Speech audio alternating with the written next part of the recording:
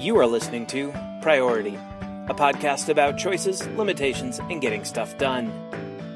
Priority is hosted by Katie Leibman and her brother, Max Leibman. That's me.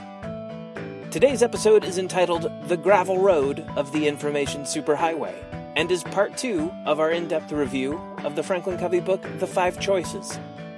For complete show notes, including links to anything we discuss on the podcast today, visit us online at priority.fm/57. All right, welcome back. We are in part 2 of our sort of overview of the 5 choices of, the 5 choices, the path to extraordinary productivity.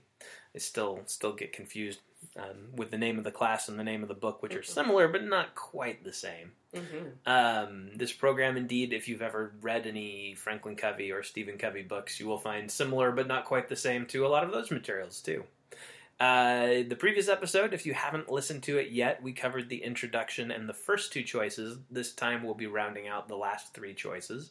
And again, in case you're just coming in the middle here, so you know, this episode was recorded previously, so if we refer to something time-bound that doesn't make any sense, that's because we recorded it a while ago, and I'm currently on paternity leave. We're in the past! So yeah, this was not recorded in the last couple of weeks. I am currently taking care of baby name redacted, who will have been born by now. Yeah, and I've attempted to steal the baby several times because it's gonna be a cutie. Not really. Katie does not steal babies. Well, not babies plural. Maybe this one. Yeah, they're only going to have one by this point. Yeah. Choice 3, steal the baby. Oh, wait, no, that's my personal notes, not my episode prep notes. Excuse me, let me find the right document here.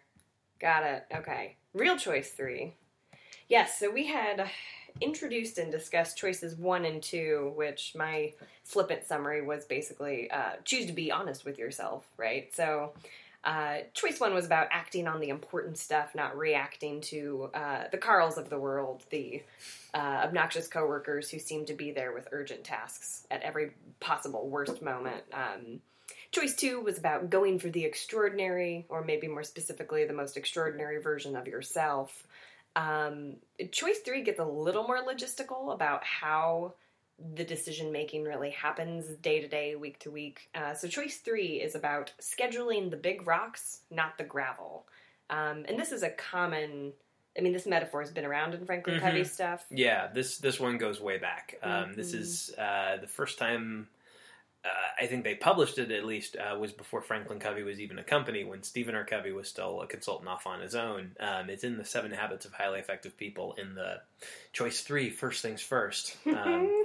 So yeah, this is choice 3, habit 3. It's, it's 3s all the way down. Yeah. So it's been around, but this is the new incarnation, and this metaphor rocks. That was really bad. I hope you cut that out. No, that's staying there.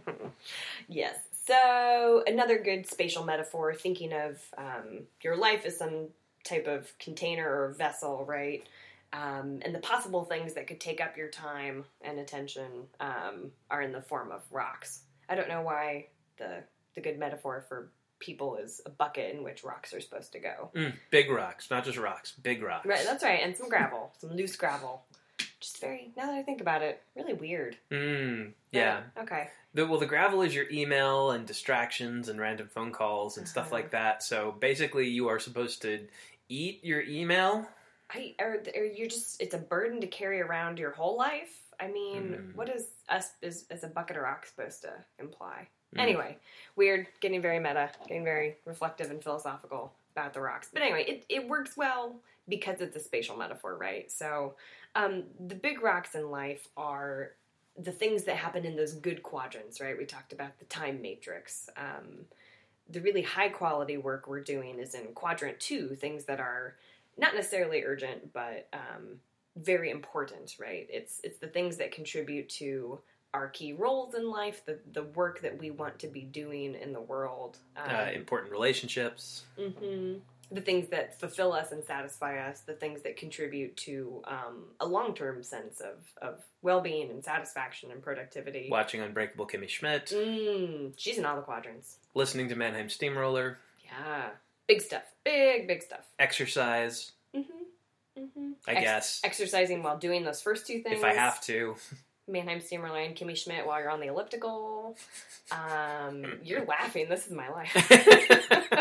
I'm just kidding. No, actually, I get very compounded in quadrant 2 because I will often be doing my reading for my homework while I'm on the elliptical. Yeah, I did that a couple weeks ago. I was on a treadmill reading the first chapter of the textbook for the semester. But yeah, so making sure we get to that type of work. So the logistical choice here is treat those big rocks as things you need to place on your schedule in your life very purposefully, because what will come along is all these, giant landslides of gravel, right? The Carls of the world who pop up with supposedly urgent requests, the email, the constant inflow of information that seems to happen in modern life very easily. But if you have your big rocks in place, right, the gravel, the theory is, will fill in around those big rocks. Mm-hmm. If you don't slate out the time and space for the big rocks, it's easy to lose your opportunity to pay attention to them, to get them into the schedule, to get them into the conscious part of your work. Mm-hmm. Yeah, it's in the course on which the book is based. I've seen a recording of such where one of the participants talks about, the metaphor of the big rocks is you put the big rocks in the bucket first, the gravel will fit in around it wherever it fits. And one of the participants had said something about, fitting in all the gravel around it. And the facilitator, at least in this recording I saw, was very good about saying, like, I would be very careful about trying to finish all the gravel and fit all the gravel in. Because that's the other thing, is the reason they call that the gravel is that it's not worth very much. Some random emails, phone calls, walk-bys, interruptions, distractions, meetings you don't think you should be in, some of those will ultimately turn out to be consequential. And some of them you'll probably have to do to keep relationships, but ultimately, they are not important the way the consequential things you've chosen are. And I do like, this is one area where I'd definitely say, if you're interested in this book at all, this is a chapter to read, because we're not going to go through all the mechanics of how it works, I don't think. They have a nice little weekly planning and daily planning process that, for the bang for your buck in terms of the simplicity of the process, I think is pretty good. It has very few steps. There's not a lot to it, but I think it's a lot better than a lot of other books' systems, so worth looking at from that standpoint. The thing I'd like to call out from this chapter, though, is something also a very old Franklin Covey idea, what they call the master task list. Which actually was sort of an evolving idea. Back in the day, going back as far as I've been aware of them, the Franklin Day Planners, again, a paper planner system, organizer, calendar, etc., had on the back of each monthly tab a master task list, what they called a master task list, which at the time was just framed as things you're going to do in a certain month in the future, but you don't know quite, it doesn't have a specific day. It's not like this has to happen the third Tuesday of next July. It's just in July I'm going to have to do this thing, so I put it on the master task list. And then as you come to each month and each week, you would sort of plan those in as best you could. Here they've kind of evolved it. In the class as it was released in 2011, the master task list was just presented as a place to put sort of everything that occurred to you or that came across your desk that you don't want to put on today's to-do list. In the book, as it came out in late 2014, though, they've evolved a little further into something I think is actually quite elegant, which is it is a repository for all of the stuff that you are committing to yourself or someone else to do, but you're not doing it or scheduling it right now. And they make a distinction now. They're not saying it's for all the gravel. It's not for everything. It is for the important things, but that you're not going to get to right now. And there's a quote I like in the book where they say, each time something that you might have to do in the future comes to you, you need to make a decision of where to put it. And it goes, as they say, either on the list or on the floor, but not in your head. Mm-hmm. And the idea being, if it's a Q3 or Q4, if it is not important, whether it's urgent or not, whether somebody's hollering for it or not, if it's not important, it's on the floor, it's out of here. If it is important, it goes on the list, not in your head. And then part of your weekly planning each week is you buzz through that master task list and see if there's anything that you want to make a big rock for this week. The reason I like this, it's almost sort of like GTD light. There are a couple little subtle jabs in the book at David Allen's getting things done, but really my feeling as a long-term follower of both David Allen and Franklin Covey as far as time management approaches is that this book is a very GTD-ified version of Franklin Covey's time management. And in this case, they've sort of captured the first three phases of GTD, capture, process, and organize, all in one fell swoop. When something comes across your desk or pops into your head, just like David Allen says, they say, get it out of your head. Put it on the list or forget about it. Don't keep it in your head. Mm-hmm. You captured in this list, and the list is really the only place you have. Unlike David Allen's system, they're not asking you to process them into projects and next actions and put them on different lists based on where they'll be done. It's just the one list. Mm-hmm. But it's the same idea. It's like you've got one place to put everything in your life you're ever going to do. And in a way, I almost think it's better for most people, because most people aren't going to do GTD. GTD is a pretty heavyweight system. This is a pretty lightweight system. If something occurs to you you're going to do in the future, have one place to put it there. Mm-hmm. And then once a week, he also has the fourth phase of David Allen's getting things done here. Once a week you review that and say, are any of these things that have to be done this week? I think that's pretty bulletproof, and that's going to be a more pragmatic way for most people to do GTD. It's a way to do GTD without doing GTD. Mm-hmm. You don't have to put your entire life into here, but going forward, every time something occurs to you, you do put it in here, or you decide, I'm not going to do that. Mm-hmm. Yeah, it's one step, like you're saying. The question is it important, or is it not important? Is it a big rock, or is it gravel? Yeah, for sure. We throw gravel on the ground. Yes. Goodbye, gravel. Yes, we use gravel to pave our country roads. Mm-hmm. Yeah. Woo. Yeah. Yep. Choice 4? Sure. Shall we?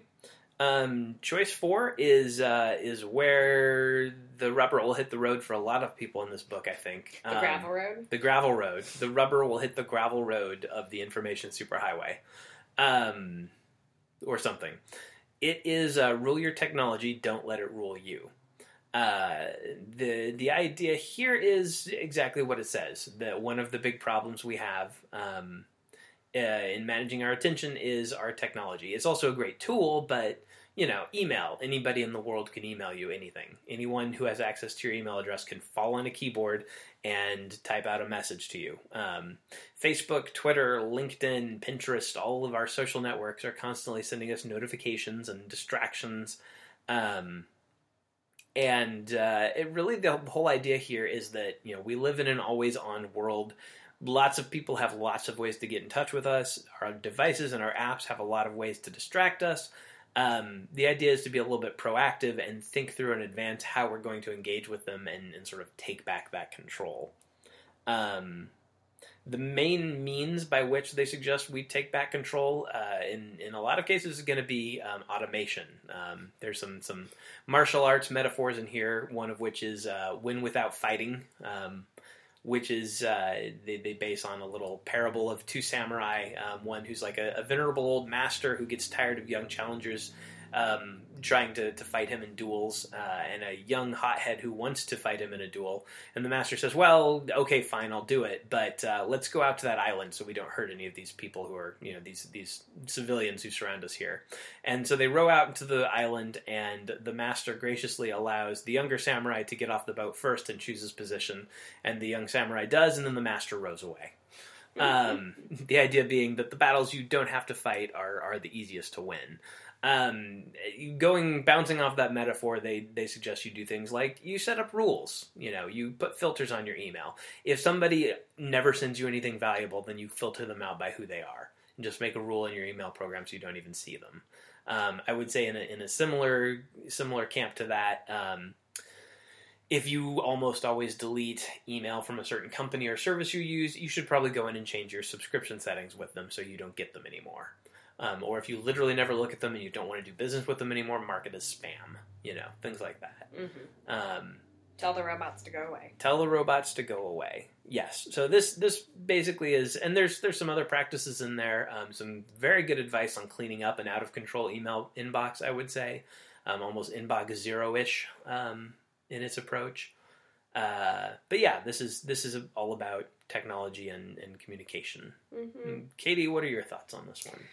Yeah, the robots, man.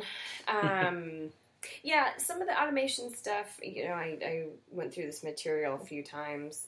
Some of it, meh. The email thing we've talked about, I've sort of got my systems there, so I paid less attention to the filters and things. That's not terribly useful for me right now.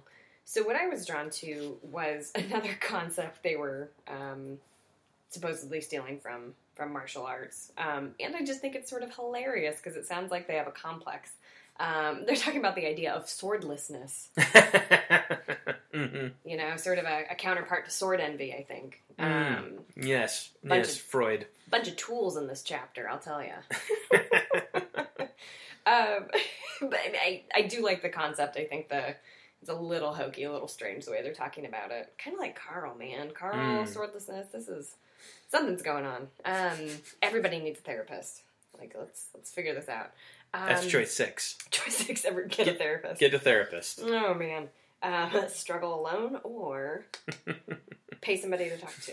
Choice 6, get a therapist or drown in despair. Yikes. Again, swimming. It just keeps coming back. And this makes sense because, they're saying swordlessness, you can't, if you're trying to carry your weapon and swim away, right? You can't do both. No, it'd be foolish. So you need to... The old samurai's going to row away from the island. That's right. Strand you there. Yeah, so ditch the sword, swim to the boat, punch that guy in the face, right? Yeah. So what does swordlessness mean in terms of our email? So actually, so the underlying principle of this idea of swordlessness, right? The martial arts master who could operate if he were swordless. Ooh, nope, I'm gonna stop. It's theirs, not mine. Like if you know what I mean. I'm not making this crap up. Swim away, swim away.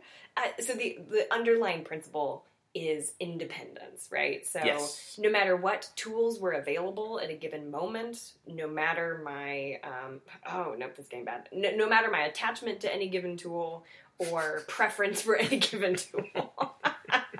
no matter how into that sword you are. Oh, no matter my personal satisfaction with any given tool. Bunch of tools. It shouldn't matter. That's the whole deal. It should not matter. I should be able to please myself.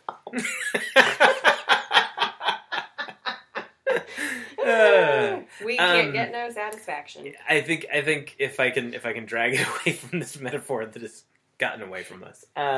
Independence. Yes. It is about being tool agnostic. It is learning the principle and the practices and then being able to work them with any tool. So don't be a sword worshiper. What has happened to the show? Oh, man. Good thing we're not getting paid for this, because I'd feel really bad right now. So it is a useful thing to think about. We might, in a future episode, talk about this idea of becoming inadvertently dependent on the things that we use to do our work, right? Getting into the mindset that, to be totally prepared for this task, I need to be in a certain place, I need to have certain materials, certain conditions must be true. Mm-hmm. There are very few things for which that will be true, short of, the practical, logistical. If I'm going to make a phone call, I need my phone. Right. Well, you need a phone, and you need to know the number. True. Yep. Yes. So there are very few inputs you actually need, very few conditions that actually need to be present. So that's what I was thinking about was, the whole idea of ruling technology, yada, yada, yada. For me, it's about a couple of sub-choices, you could say. So one is not becoming overly attached. Don't talk myself out of doing work when I can do it. And in terms of distraction, sort of the other side of the spectrum, sometimes that's as simple as not letting myself open new windows in a browser when I know exactly what I should be doing in this moment. Don't choose distraction even when, I'm wanting to avoid a difficult task or an awkward task or whatever. Sure. Yeah. My other takeaway here again is kind of another broader time management industry kind of point, which is in this choice they make a lot of hay out of what they call the 5 choices process map. Which is a diagram showing sort of incoming things and the various decisions you make about them. Are they important or not? do and they put in the various aspects of this choice, like the win without fighting, and what they call the core four, another old Franklin Covey idea. Like everything, ultimately, if it's important and you need to keep it, it's ultimately going to be like a note, a piece of information you need to keep, a contact information about an individual, an action to be done, or an appointment to go to. So they sort of sifted out into that. It's actually. The fact that they make such a big deal of having this process map and that there are so many martial arts metaphors in here also, again, I think reflects the GTD-ification. I do think anybody working for Franklin Covey and working on this property would deny that was either a motivation or a reality of it, but it's hard to imagine that they aren't aware of David Allen's work and the popularity of the million books that he has sold, and how widespread GTD has been, in online communities talking about time management and productivity for the last decade. He has been the talk of the town. Mm-hmm. And that's hard to ignore. And the number of times in the book where they say something like, it's not really about getting things done.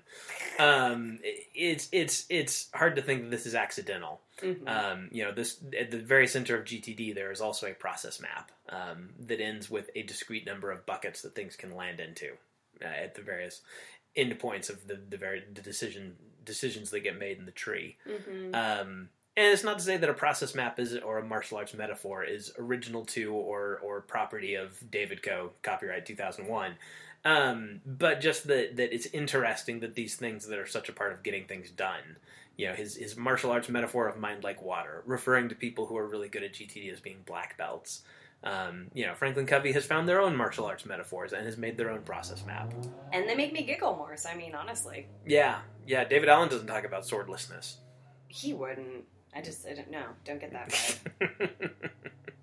No, probably not. He wouldn't admit to it. Yeah. Heavens.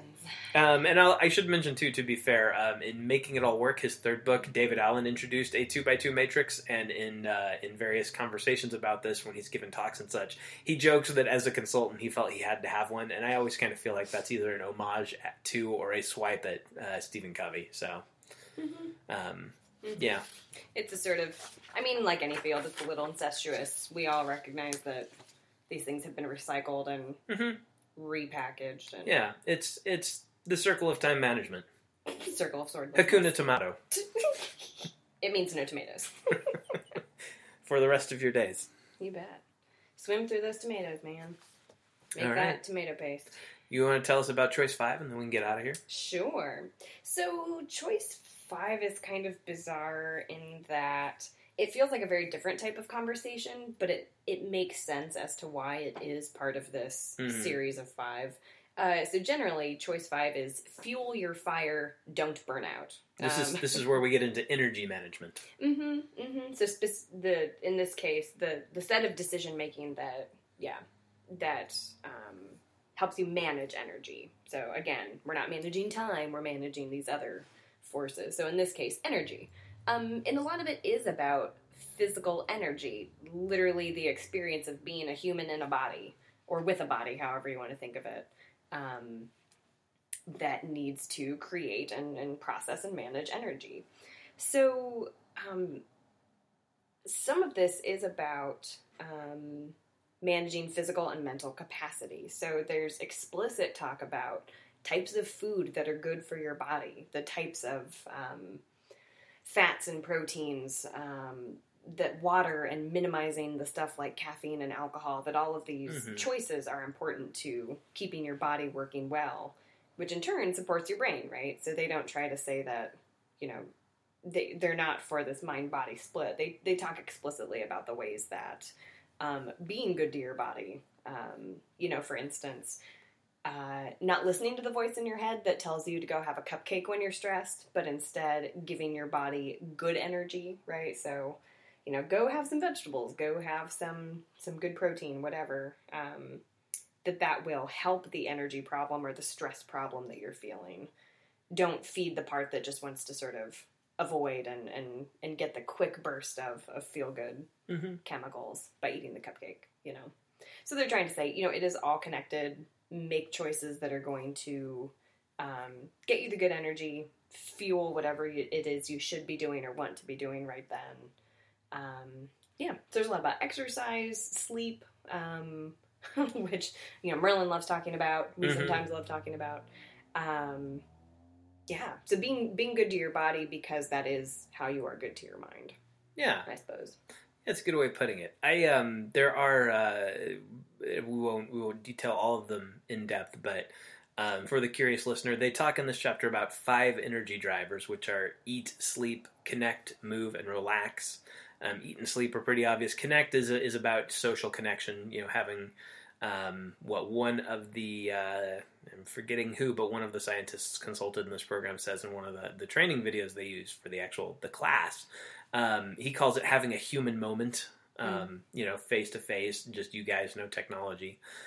Move, which again is exercise, and relax, which is, going back to the time matrix discussion, would be things like reading, watching TV, watching a movie, playing video games, but as recreation, not to excess or as a way of procrastinating. Mm-hmm. I like that there's 5 energy drivers as part of the 5th choice. It's 5s all the way down. Mm-hmm. It's my second all the way down joke of this recording session. So you have to make 3 more? Yeah, I think so. Okay. But the thing I was struck by in this choice is I like it. I'm glad it was included. This is something that has always kind of been a part of Franklin Covey's time management training. In Stephen R. Covey's 7 Habits of Highly Effective People, the 7th habit is sharpen the saw, which is a silly metaphor he uses to talk about taking care of yourself. And he talks about 4 dimensions of doing that, physically, emotionally, socially, and spiritually, by which he means, meaning not God necessarily, although he also means God. There was a tool for many years with the Franklin Covey, planners, where there's a little card that you would fill out each week with what you were going to do, both your big rocks as well as what you were going to do in these 4 areas to take care of yourself. Things like that. So this idea has been around with Franklin Covey and time management for a while. The one thing I kind of I wouldn't say I don't like about it, but I think it falls a little bit short, is choice 4, Rule Your Technology, talks a lot about automation, using the tools you have to take some of the onus off of you, to take some of those decisions away. I really feel like, though, perhaps even more so than choice 4, because that stuff, that's kind of coming along on its own. Apple and Google are building more and more and better, fine-grained notification management into their platforms. Google is doing great work with Gmail to help sort of pre-sort your email and take care of spam and things like that. Like, there are ways that that's getting automated for you. I really feel like choice 5, though, when we talk about things like diet, exercise, sleep, is where automation is even more important. Mm-hmm. I've talked on the show before. I wear a fitness tracker, a VivoSmart from Garmin, that does things like sleep tracking. It counts my steps, stuff like that. It reminds me to stand up, which is something they talk about in the move section of this chapter in the book. The importance to not be sitting down for long periods of time without a break where you get up and stretch. Well, I get a little reminder of that. If you're just going to tell yourself, like, I'm going to stand up 8 times at work tomorrow, so I'm not sitting all day long, that's not very helpful. You need a reminder. You need a little tap on the shoulder or wrist, as it were, to go do that. We've joked before, like, you can't really count your steps throughout the day. You can try.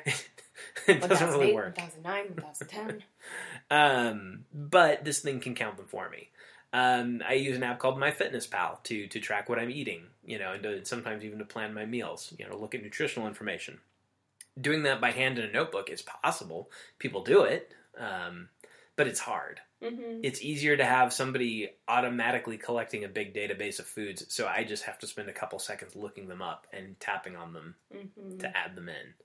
So I think, as far as choice 5 goes, I like it. I think the advice in the book is basically sound. I would add to it, like, automate as much of that as you can. Mm-hmm. Help yourself out. Because this also, the other thing I think about it, another reason automation is important here, I think this one's also harder to make than the other ones. Can be, yeah. I'm thinking about how, so in choice 2, when we were talking about roles, how to figure out what extraordinary looks like for you is thinking about your roles. It looks like swordlessness. Are we trying to affirm positive imagery of swordlessness in society? We're trying to reduce the stigma. The swordless lifestyle. Yeah, trying to reduce some stigma here. Mm-hmm. That's what we're about here on Priority. Ah, it's right there in the name. Priority. Yeah. Reducing stigma.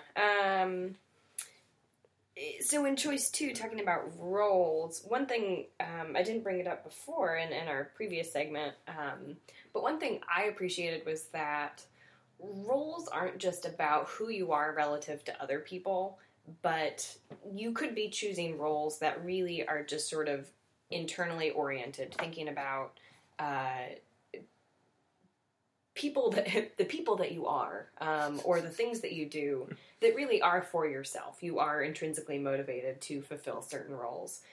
So it's not just, I am supervisor to Beth and Bob, but I am a yoga practitioner, and that's something that I just do for myself, right? That could be a very valuable role. So choice 5 really is very internally oriented. These are choices you make for yourself. Because without doing that, without making all these good sub-choices in choice 5, you do burn out. They talk about being exhausted by work or being exhausted by the lifestyle that you think is leading to productivity. But if you ignore your physical body, if you ignore your physical health, everything else is going to crumble with it, So you really do have to make choices for yourself. What are you laughing about now? I was looking ahead in your notes. Oh. That's for the conclusion, Max. Okay. That's not choice 5. Although it could be. I mean, if you're... Giggle. Yes. So, yeah. Anything else about fueling your fire and not burning out? I drank 32 ounces of water while we had this discussion, so I'm doing pretty well there. Mm-hmm. I got some good sleep last night. Got up at a reasonable time. Had my caffeine, had my water too. Very good. Some nice steel-cut oats. So basically, we're really good at this. Nailed it. I mean, we're not dead right now, so I guess that's winning. You're alive until you're not. Yeah. Some people are not doing as well as us in that respect, so yes. Yeah. All right. Nailed it. High 5 choices. And we can actually high five. We're here. Yeah, I don't think we mentioned at the beginning of this recording, but if it sounds a little different, like a few weeks ago when we did our Walt Disney World episode, that's because we are in the same room, which is not the way we usually record. No, and I think we're recording on the same device too, which is fine, but it's just weird having to physically share something with you because growing up we weren't those kind of siblings. We didn't share a lot. Well, we didn't really share childhood, so yeah, that's true. Yeah, I am 10 years older than Katie. I don't know if we've said that on the podcast before. Probably. Yeah. Yeah, which anyway. is it's doubly odd that we're the two that decided to do the podcast, and that I'm closer to you than the other two siblings because we're also the furthest apart in age. But here we are. We are connecting one of the 5 drivers in choice 5 of the 5 choices to extraordinary 5, 5, 5, 5, 5. Social connections, folks. Yeah. So, the 5 choices. What do you think? Yeah, I think it's important. I still think the biggest detractor from our productivity really must be Carl. Right? Carl must be stopped. That is the 5 choices. Stop Carl. Stop Carl. Stop Carl. Stop Carl. Stop Carl. Choice 7. Stop Carl by any means necessary or go on a date with him. Take Carl down. You have been listening to Priority. Once again, for complete show notes, or if you'd like to send us feedback via email or subscribe to the show, visit us on the web at priority.fm. If you enjoyed the program today, please go to iTunes and leave us a positive rating and review, as that will help new listeners find the show. Also, if you're interested in getting updates or communicating with us via tweets, follow us on Twitter, where we are at PriorityFM. That's at PRIORITYFM. Thanks again for listening.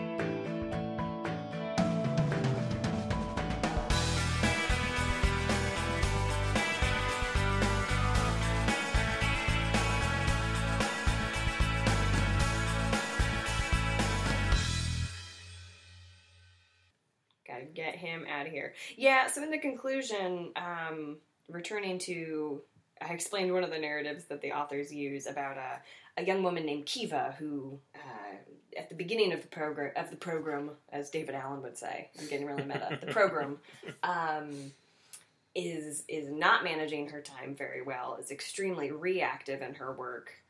So, for instance, in her daily work, she sees a locus of control in her coworker Carl. So, when the authors return to this narrative in the conclusion, we see a day in the life of Kiva again, but see how it is transformed once she has this awareness of the 5 choices. So she arrives at work, and the authors say something like, her sort of delightful cheeriness of the morning and feeling in control, that feeling is assaulted by Carl. And then we hear her internal monologue going, seriously? That guy is everywhere. But then she, with this awareness, then she instead thinks, okay, let's see what Carl's got today. We'll humor this. We'll see what we can do. Do we need to react or do we need to... Does Carl have a sword? Is he swordless today? Is Kiva independent? We'll find out. So it turns out the assault by Carl is for a piece of information that he can find elsewhere. So Kiva makes the responsible decision not to react and see this as an urgent moment from Carl, but instead, says, okay, here's the deal, Carl. We're going to go talk to so-and-so. She's going to show you. And then hopefully in the future, you won't have to bug me, you creep. Right? Not quite. That's not quite how the authors tell the story, but it's implied. I think it's implied. The implied Carl.